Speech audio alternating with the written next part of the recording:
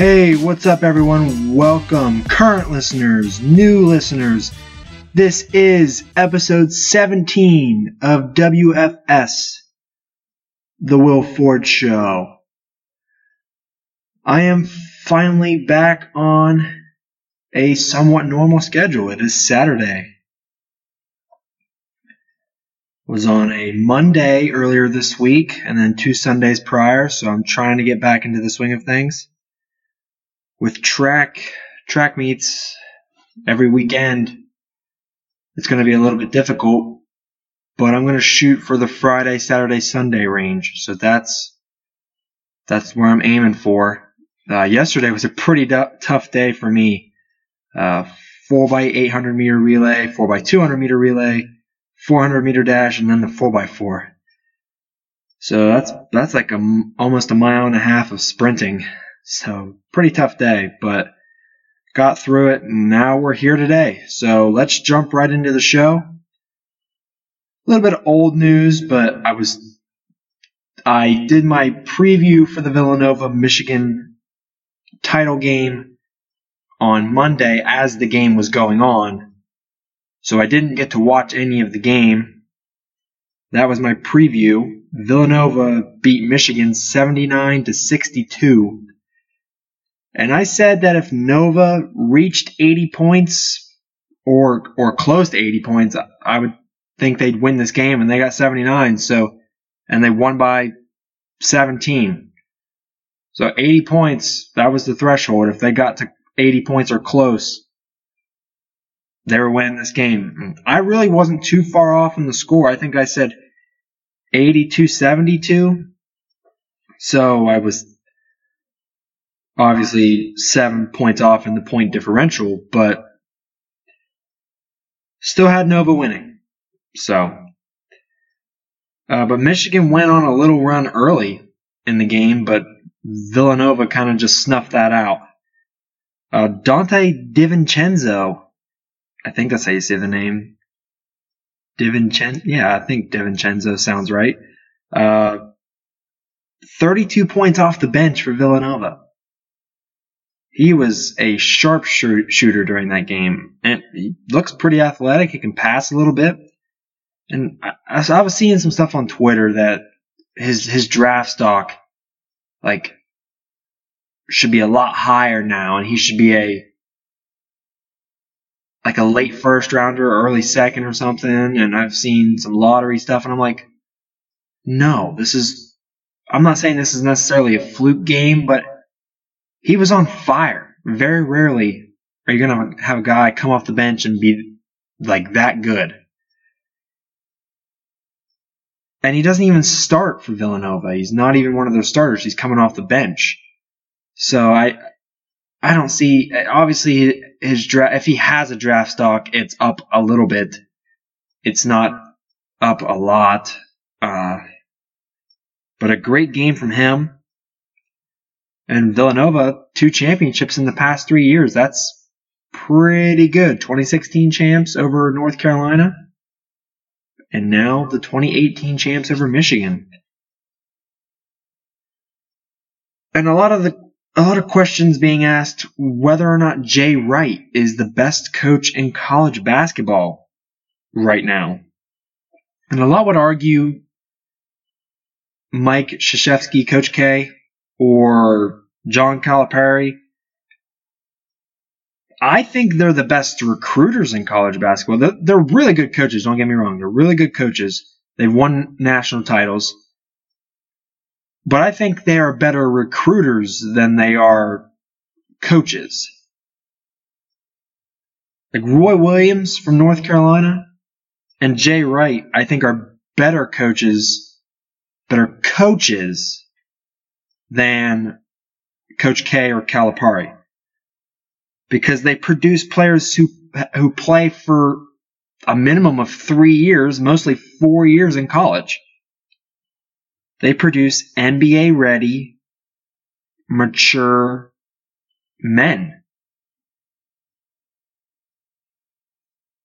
Duke and Kentucky are one-and-done schools. Like I said, they're recruiters. They recruit kids to play there for 1 year. They just cycle kids in and out every year. And then they have the odd kid or two, like Grayson Allen, who stays 4 years. Villanova and UNC recruit and develop players. Duke and Kentucky don't develop players. They recruit them, go on a little bit of a run in the tourney, send them off, and they're picked top 10 in the draft every year. Perfect example, especially this year, with the Lakers. Kyle Kuzma had an NBA-ready body coming in out of Utah. And Josh Hart, the same thing. And he came out of, surprise, Villanova. 4-year players right there. They played 4 years in college. And they were ready as soon as they came into the NBA. Lonzo Ball, 1 year. Took him about 30 games to figure it out. Markelle Fultz hasn't touched the court until just recently. So I would have to say Jay Wright is probably the best coach in college basketball right now. Him or Roy Williams, whoever you want to put. 2 titles in 3 years. That's something that Coach K has never done. And Calipari only has 1 title. So, Jay Wright, Roy Williams, I think those are your top coaches in college basketball. All right, we're going to move on to the NBA. Kyrie Irving is out for the playoffs after his knee surgery. This is pretty unfortunate for the Celtics, given the season that they've had. And I would have loved to have seen a LeBron and Kyrie matchup. That would have been tremendous. And had that matchup happen this year, Kyrie versus LeBron, I am more than willing to say that LeBron's legacy would be on the line in that series. If he loses to Kyrie, his legacy takes a drastic hit, and there is no shot at being the best player of all time. None. None at all. But that was kind of off topic. Back to the Celtics. Obviously, their title hopes are non-existent now. But honestly, that's fine. It's okay. Because next year is a much better opportunity. Kyrie's going to be back, assuming his knee turns out to be okay. Gordon Hayward's going to be back. Jason Tatum and Jaylen Brown are going to be more developed. And plus, LeBron could leave Cleveland after this season if they don't win a title. And that would really make it a 2-team conference in the East with Toronto and Boston. And then you'd have the Bucks and the Wizards like right behind.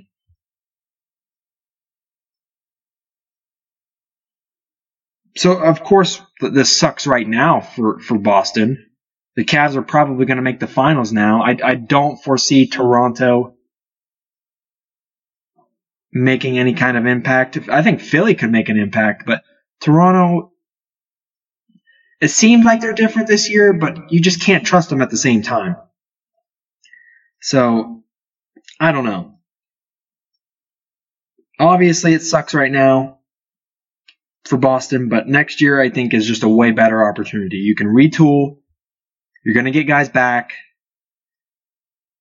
And if LeBron's gone, you have like the next 8 years of dominance in the East unless another super team is built or something.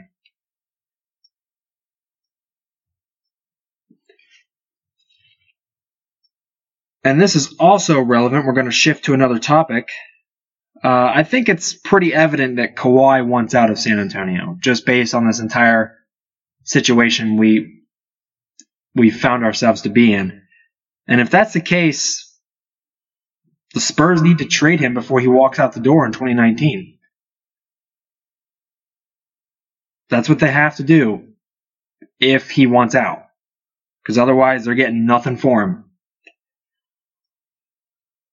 Here are some potential trade packages for Kawhi Leonard. This is between Boston and San Antonio. Boston gets Kawhi Leonard, and the Spurs get Marcus Morris, Terry Rozier, Jason Tatum, and a 2019 top 8 protected first-round pick. Now, I think the Celtics would be dumb to mortgage off their farm system of young talent for Kawhi.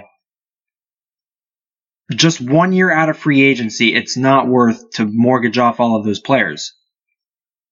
Right now, they're contending for the number 1 seed in the East without Gordon Hayward.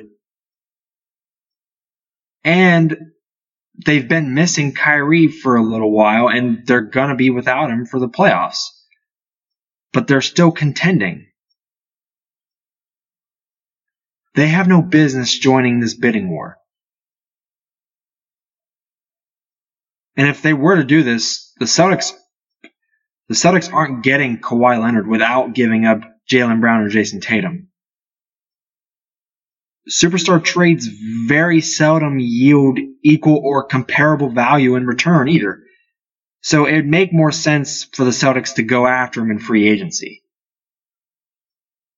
For the Spurs, getting Jason Tatum, that's a pretty good building block moving forward. Plus, you get a pick out of it. Next, between Milwaukee and the Spurs, the Bucks get Kawhi Leonard and Patty Mills, and the Spurs get Malcolm Brogdon, Thon Maker, Chris Middleton, Tony Snell, and a first-round pick in 2019. Now, there's a little bit of stuff we got to clear up with this first-round pick. This first-round pick kind of has a little bit of an asterisk beside it, and the reason why is because it goes to Phoenix if it's outside the top 10. Unless the Bucks keep it through some stroke of luck, if the lottery treats them well, they're going to have to trade a different future first-rounder. And the players the Spurs get from this trade can actually help them win in the immediate future. The only problem really is Chris Middleton and Malcolm Brogdon hitting free agency in 2019. And that kind of poses a risk. But the Spurs would have to pay Kawhi anyways, so paying those two guys plus re-signing guys like Danny Green and Kyle Anderson, that should be cheaper than what Kawhi's annual salary would be. And then for the Bucks, they can actually create a pretty good trio with Giannis, Eric Bledsoe, and Kawhi. That would be pretty solid. And in doing that, they can also retain enough under the luxury tax to re-sign Jabari Parker. This move would put the rest of the East on high alert, and I really wouldn't be surprised if it happened.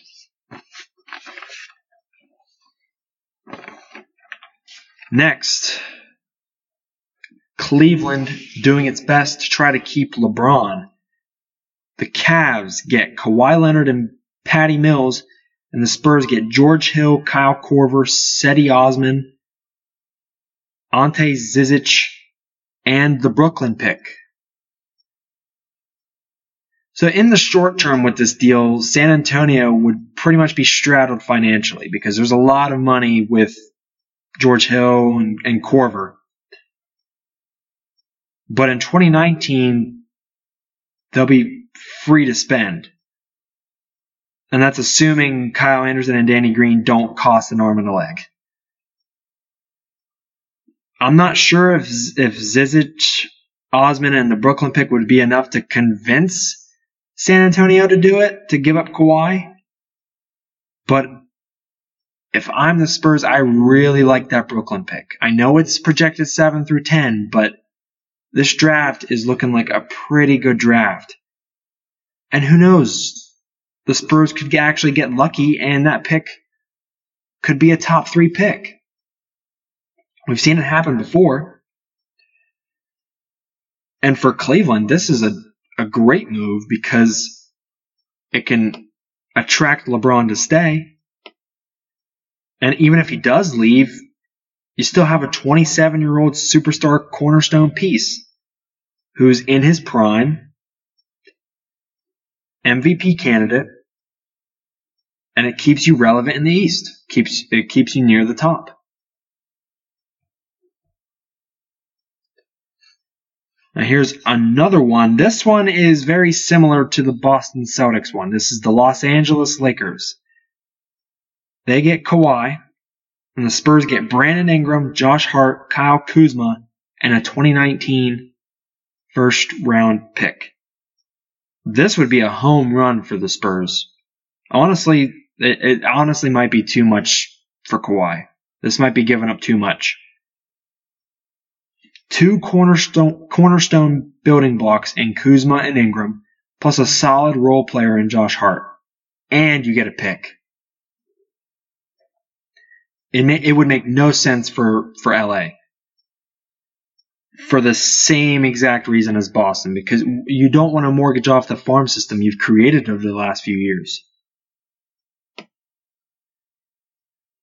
And plus, you can go after them in 2019. They have the flexibility to attract 2 free agents this summer. If they get LeBron and Paul George, you don't need to worry about trading to get Kawhi because you have LeBron and Paul George.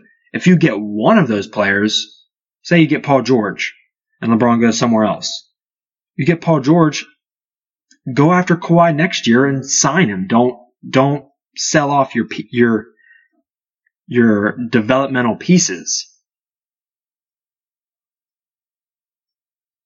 That would be the smart thing to do if they were the Lakers. If they mortgaged off their future right now, I think it would have been a completely pointless rebuild. Completely pointless.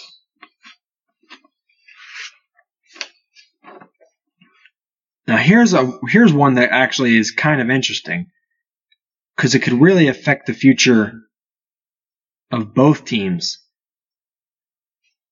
in a positive way for the Suns, but a negative way for the Spurs. Phoenix gets Kawhi and Patty Mills, and San Antonio gets Dragon Bender, Jared Dudley, Josh Jackson, and a 2018 first-round pick. Now the Suns here, they actually have a lot of leverage in a deal like this.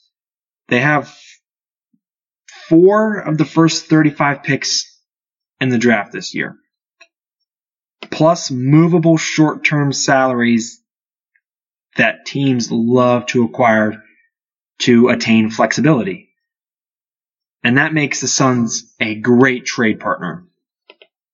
Patty Mills addresses the need at point guard. Remember, because they gave away Bledsoe.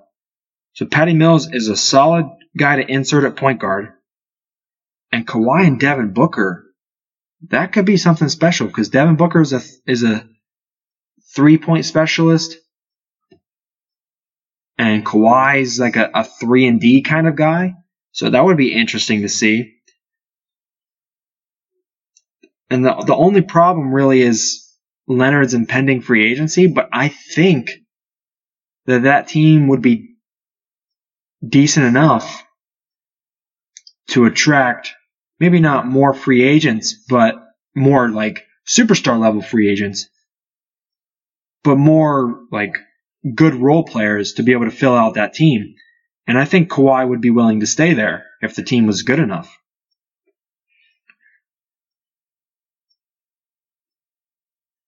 So they could give more important pieces like Josh Jackson and a pick or 2 only to have him a year later. So if they have to give that up and Kawhi leaves, that kind of makes it a little bit pointless.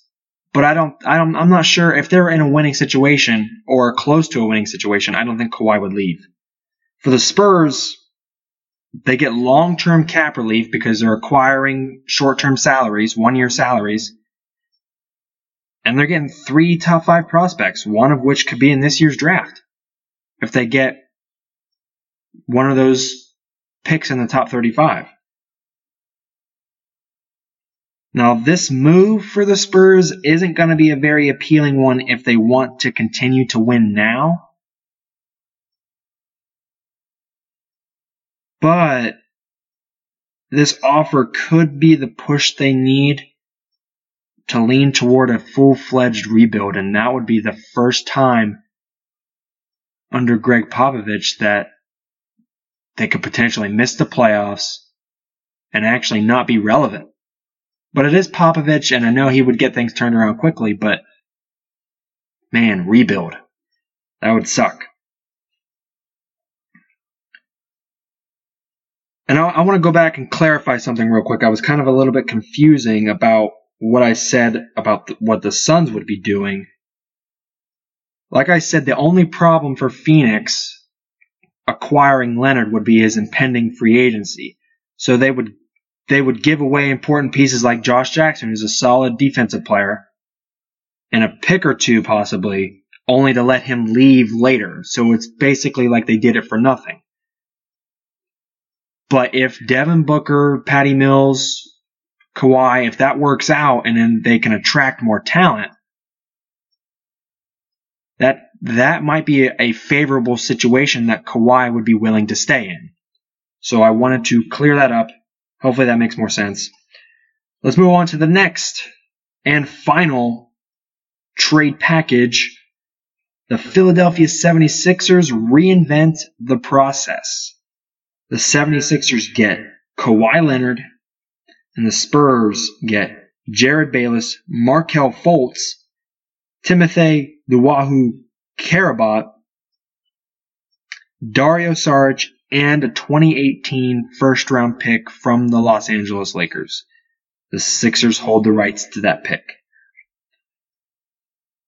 Now, the Sixers giving up on Fultz after 1 year, it's kind of a gamble because you have no idea what he could become.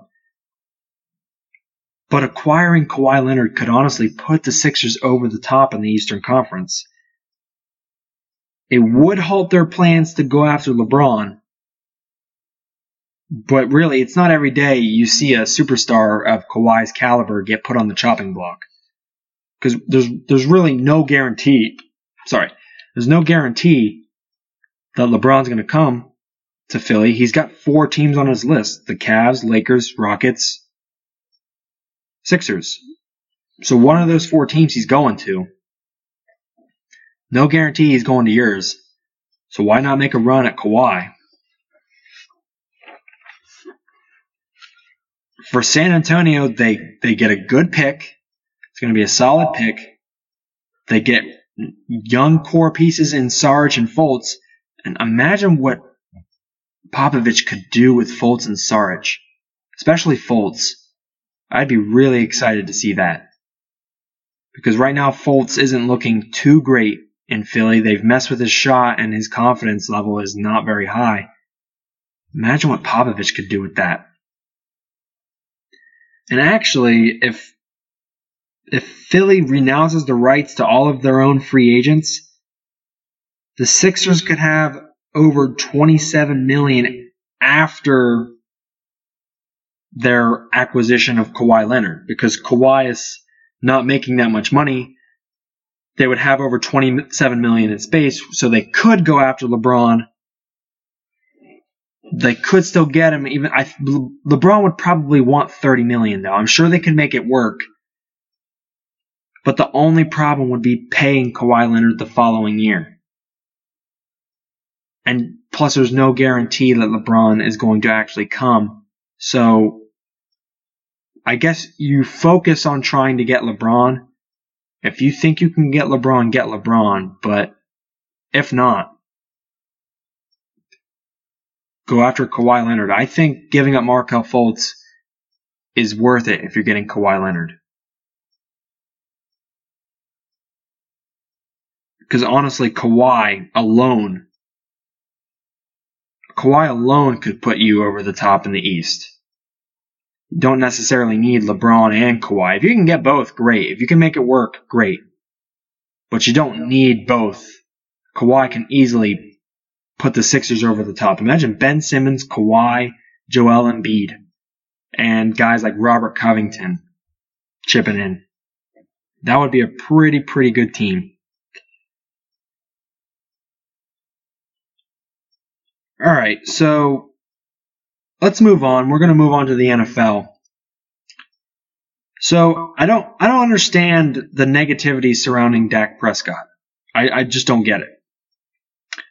It was a week or two ago, Stephen Jones, the son of Jerry Jones, compared Dak to Troy Aikman.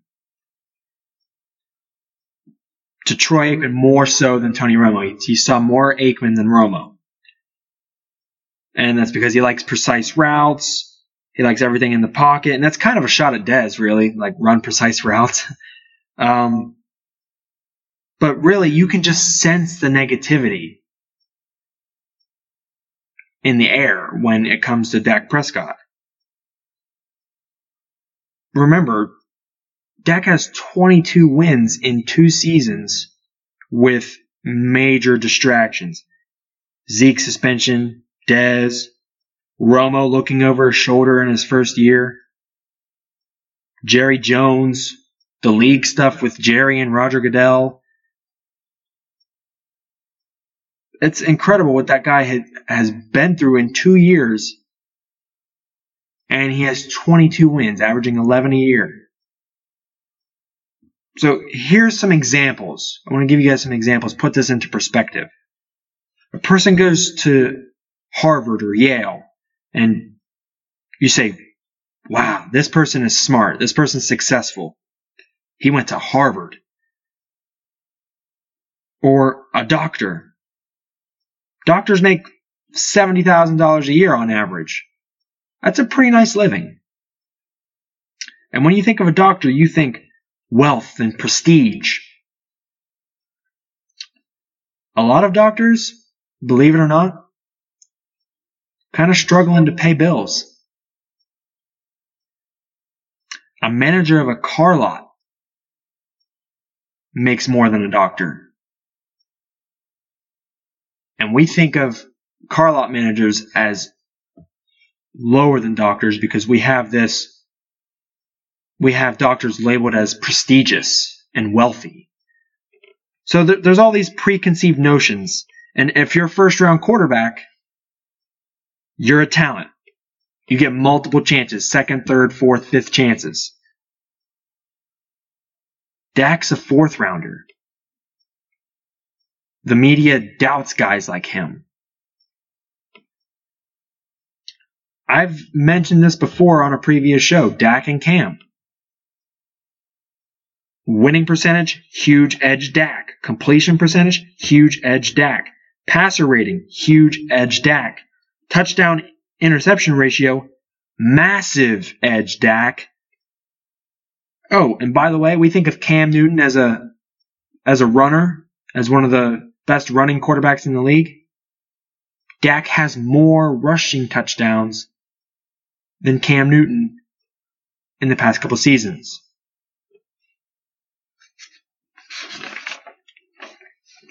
Plus, he's significantly more mature. And I've taken a lot of heat from my friends at school for saying this and doing this comparison, saying Dak is better than Cam, but I would much rather have Dak than Cam. Next 5 years, I'll take Dak over Cam any day of the week. And it doesn't help that I'm a Cowboys fan. I am a Cowboys fan. So everyone thinks I'm biased. So I want to do a blind resume. I want to compare stats, some numbers. Do a blind resume with 3 other quarterbacks and compare the same statistics I just mentioned with Dak and Cam, excluding rushing touchdowns, because not all of these guys run the football. This first blind resume, and I wish I could actually wish this was kind of like TV so you guys could see the statistics I'm putting up and stuff, but maybe in the future, right? But anyways, this is Dak versus a number 1 pick that is not Cam Newton. This is not Cam Newton. So winning percentage for edge Dak, completion percentage edge Dak, passer rating edge Dak, touchdown interception ratio edge Dak. If you want me to do the numbers, winning percentage 68% Dak, 48% to this number one pick. Completion percentage 65% Dak, 62% number one pick. Passer rating 95.5 Dak, 88.3 number one pick. Touchdown interception ratio 2.6 Dak, 1.8 number one pick. Now who could this be? Matt Stafford. But people will say, no, that's not fair, Will. Detroit is a terrible team, terribly run organization. Okay, fine. Here is a well-coached, well-run organization, and their quarterback is a Super Bowl MVP. Dak, winning percentage, 68.8%. Super Bowl MVP, 59.7%. Completion percentage, Dak, 65. Super Bowl MVP, 61.7. Passer rating, 95.5 for Dak. Super Bowl MVP, 84.1. TD interception ratio 2.6 Dak, 1.5 Super Bowl MVP. Check, check, check, check. All Dak. That Super Bowl MVP is Joe Flacco. Wait, but Will, Flacco has always been overrated. Ever since he won that Super Bowl, he got overpaid and he stunk ever since. Okay, fine. Okay. I'm going to pick a guy that everyone likes. I like him. I think he's cool. He's a good quarterback. His team wins a lot. It's a well-coached, well-run organization. And, like Dak, has a pretty good offensive line. So, winning percentage, Dak, 68. This quarterback, 62.1%. Completion percentage, Dak, 65. This quarterback, 61.5. Passer rating, 95.5. Dak, 88.8. This quarterback. Touchdown interception ratio, 2.6 Dak, 2.3 this quarterback. Check, check, check, check, Dak. You know who this quarterback is? Carson Wentz. Oh, but Dak has an offensive line, though. So does Wentz. Oh, but Dak has Zeke. Joe Flacco's had good running backs. He had Ray Rice. Cam Newton's had good running backs.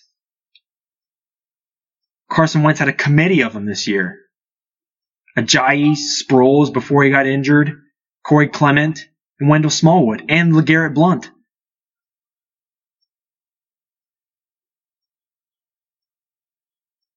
The numbers don't lie. Dak can be a Super Bowl champion. He might win a Super Bowl. Dak's pretty good. And he's only getting better. He's only getting better.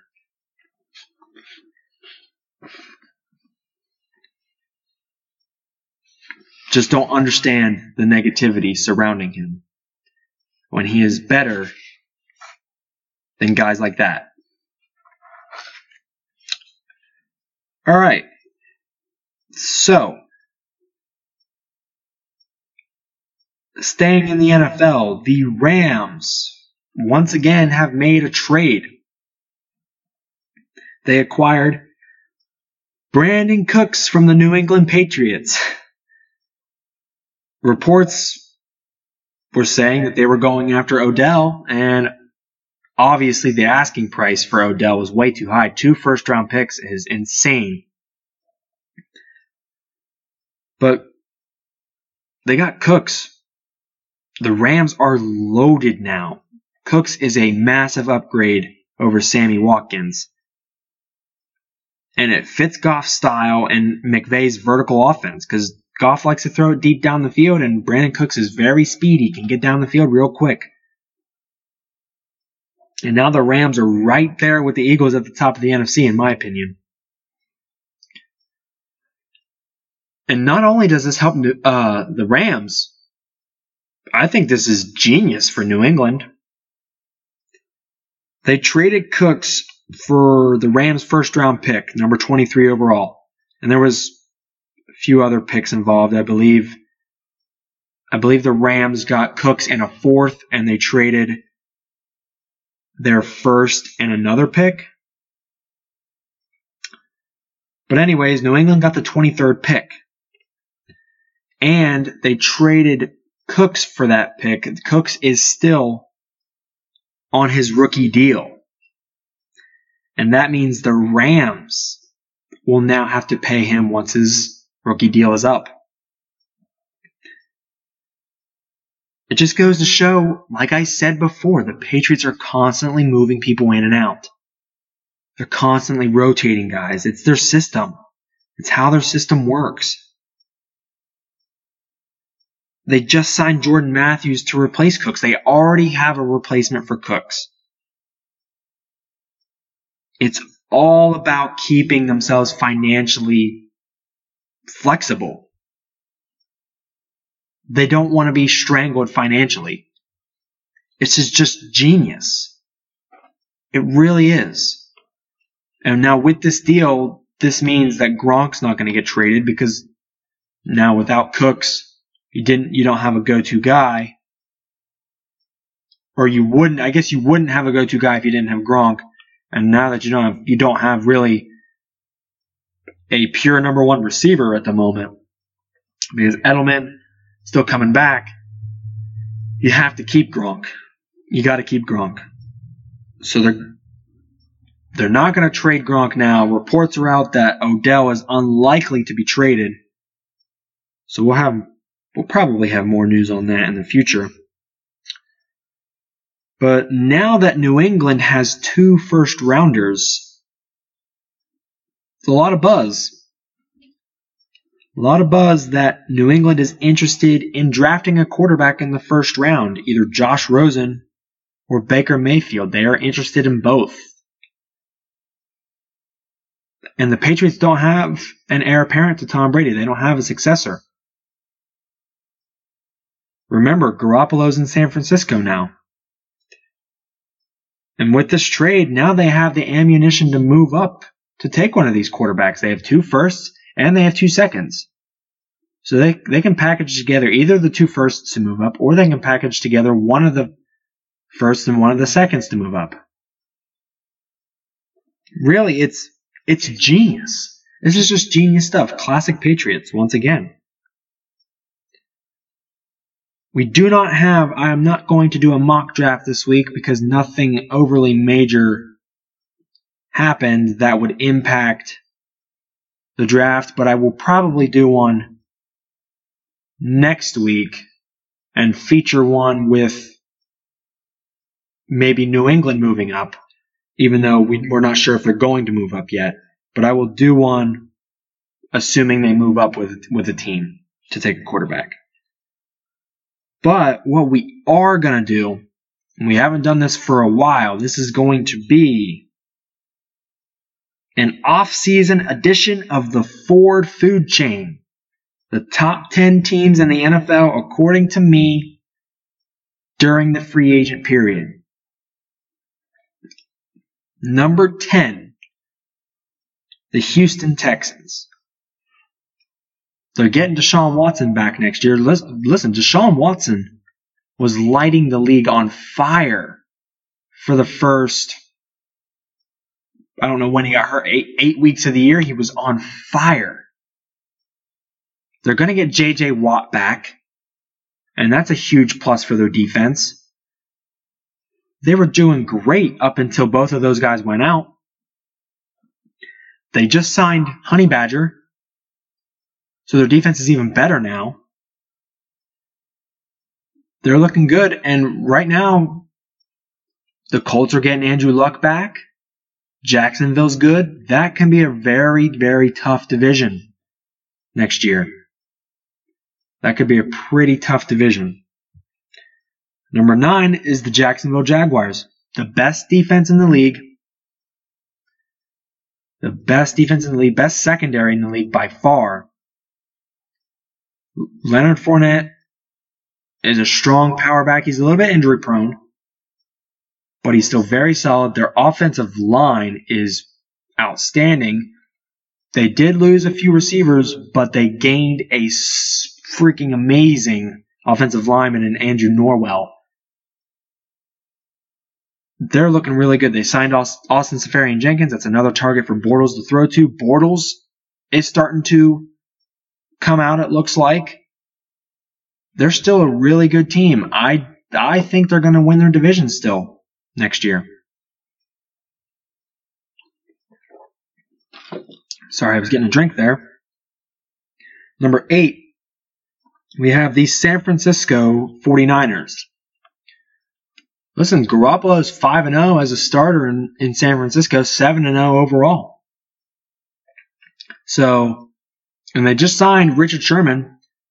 When he comes back, that's a huge addition to the secondary. They're likely going to draft someone to add to that secondary. They signed Jerick McKinnon. Their defensive front, their front 7, it looks really, really, really good. And if they can add a guy like Derwin James at safety, or if for some reason Saquon Barkley fell to 8, that would be a home run for them. San Francisco, like I said, that's my dark horse team to not win the Super Bowl, but to make it to the Super Bowl. Well, actually, they may not be dark horse now, because I said if the Rams got Odell, they would be the new favorite in my eyes. But they got Brandin Cooks, which isn't far off Odell. So, yeah, I think the Rams might be my favorite in the NFC this year. But the 49ers are still going to be very solid and will be competing in that NFC West division. Number 7, the Pittsburgh Steelers. I'm not really sure what's going to happen with Le'Veon. I would rescind the tag, let him go, let him get paid somewhere else, and draft a running back. But if they keep him, he's still a top 3 running back in the league. Antonio Brown's the best receiver in the league. Big Ben, still got another 3 years left. They could use a little bit of help on defense. Ryan Shazier's out. That's big for them. They need that anchor in the middle. So they'll likely draft a linebacker in the first round this year. Leighton Vander Esch, Rashaan Evans, something along those lines. They'll probably win their division. We'll see what the Browns are like. No idea what the Browns are going to be like this year. But I like them in their division. I got them at number 7. Number 6, the Dallas Cowboys. They've made a lot of upgrades. Like I said, Dak is a really good quarterback. Zeke's going to be back. He's got another receiver to throw to in Allen Hurns to put opposite Dez. Put Cole Beasley in the slot. That's a pretty good-looking receiving core. That actually might get Dez back on track. Light a fire under him. They signed Deontay Thompson, who's another speedy slot guy. They have promising young corners. And if they drafted another receiver like Calvin Ridley, their receiving core is outstanding. It would be outstanding. Or they could go defensive lineman, or maybe if Derwin James fell to them, take a linebacker possibly. Possibilities are endless, really, with what they could do in the draft. But they look really good. They have a weaker schedule this year. It's the weakest since Dak's been in the NFL. I can see them winning the NFC East this year and making the playoffs and making a run towards the Super Bowl. Number 5, the New Orleans Saints. Listen, Saints are right there. They're one fluke play away from the Super Bowl. Away from a Super Bowl that they could have easily won. Drew Brees is back. Michael Thomas, Mark Ingram, Alvin Kamara is going to have a year under his belt. I'm excited to see what he can do in his sophomore campaign. Their defense is really good. They don't really have a lot of weaknesses. Maybe their only weakness might be on the defensive line a little bit. But man, they're right there. They're right there. Number 4, I've got the New England Patriots. They really haven't done much in this offseason. Gronk, we weren't sure if he was going to come back. They traded away Brandin Cooks.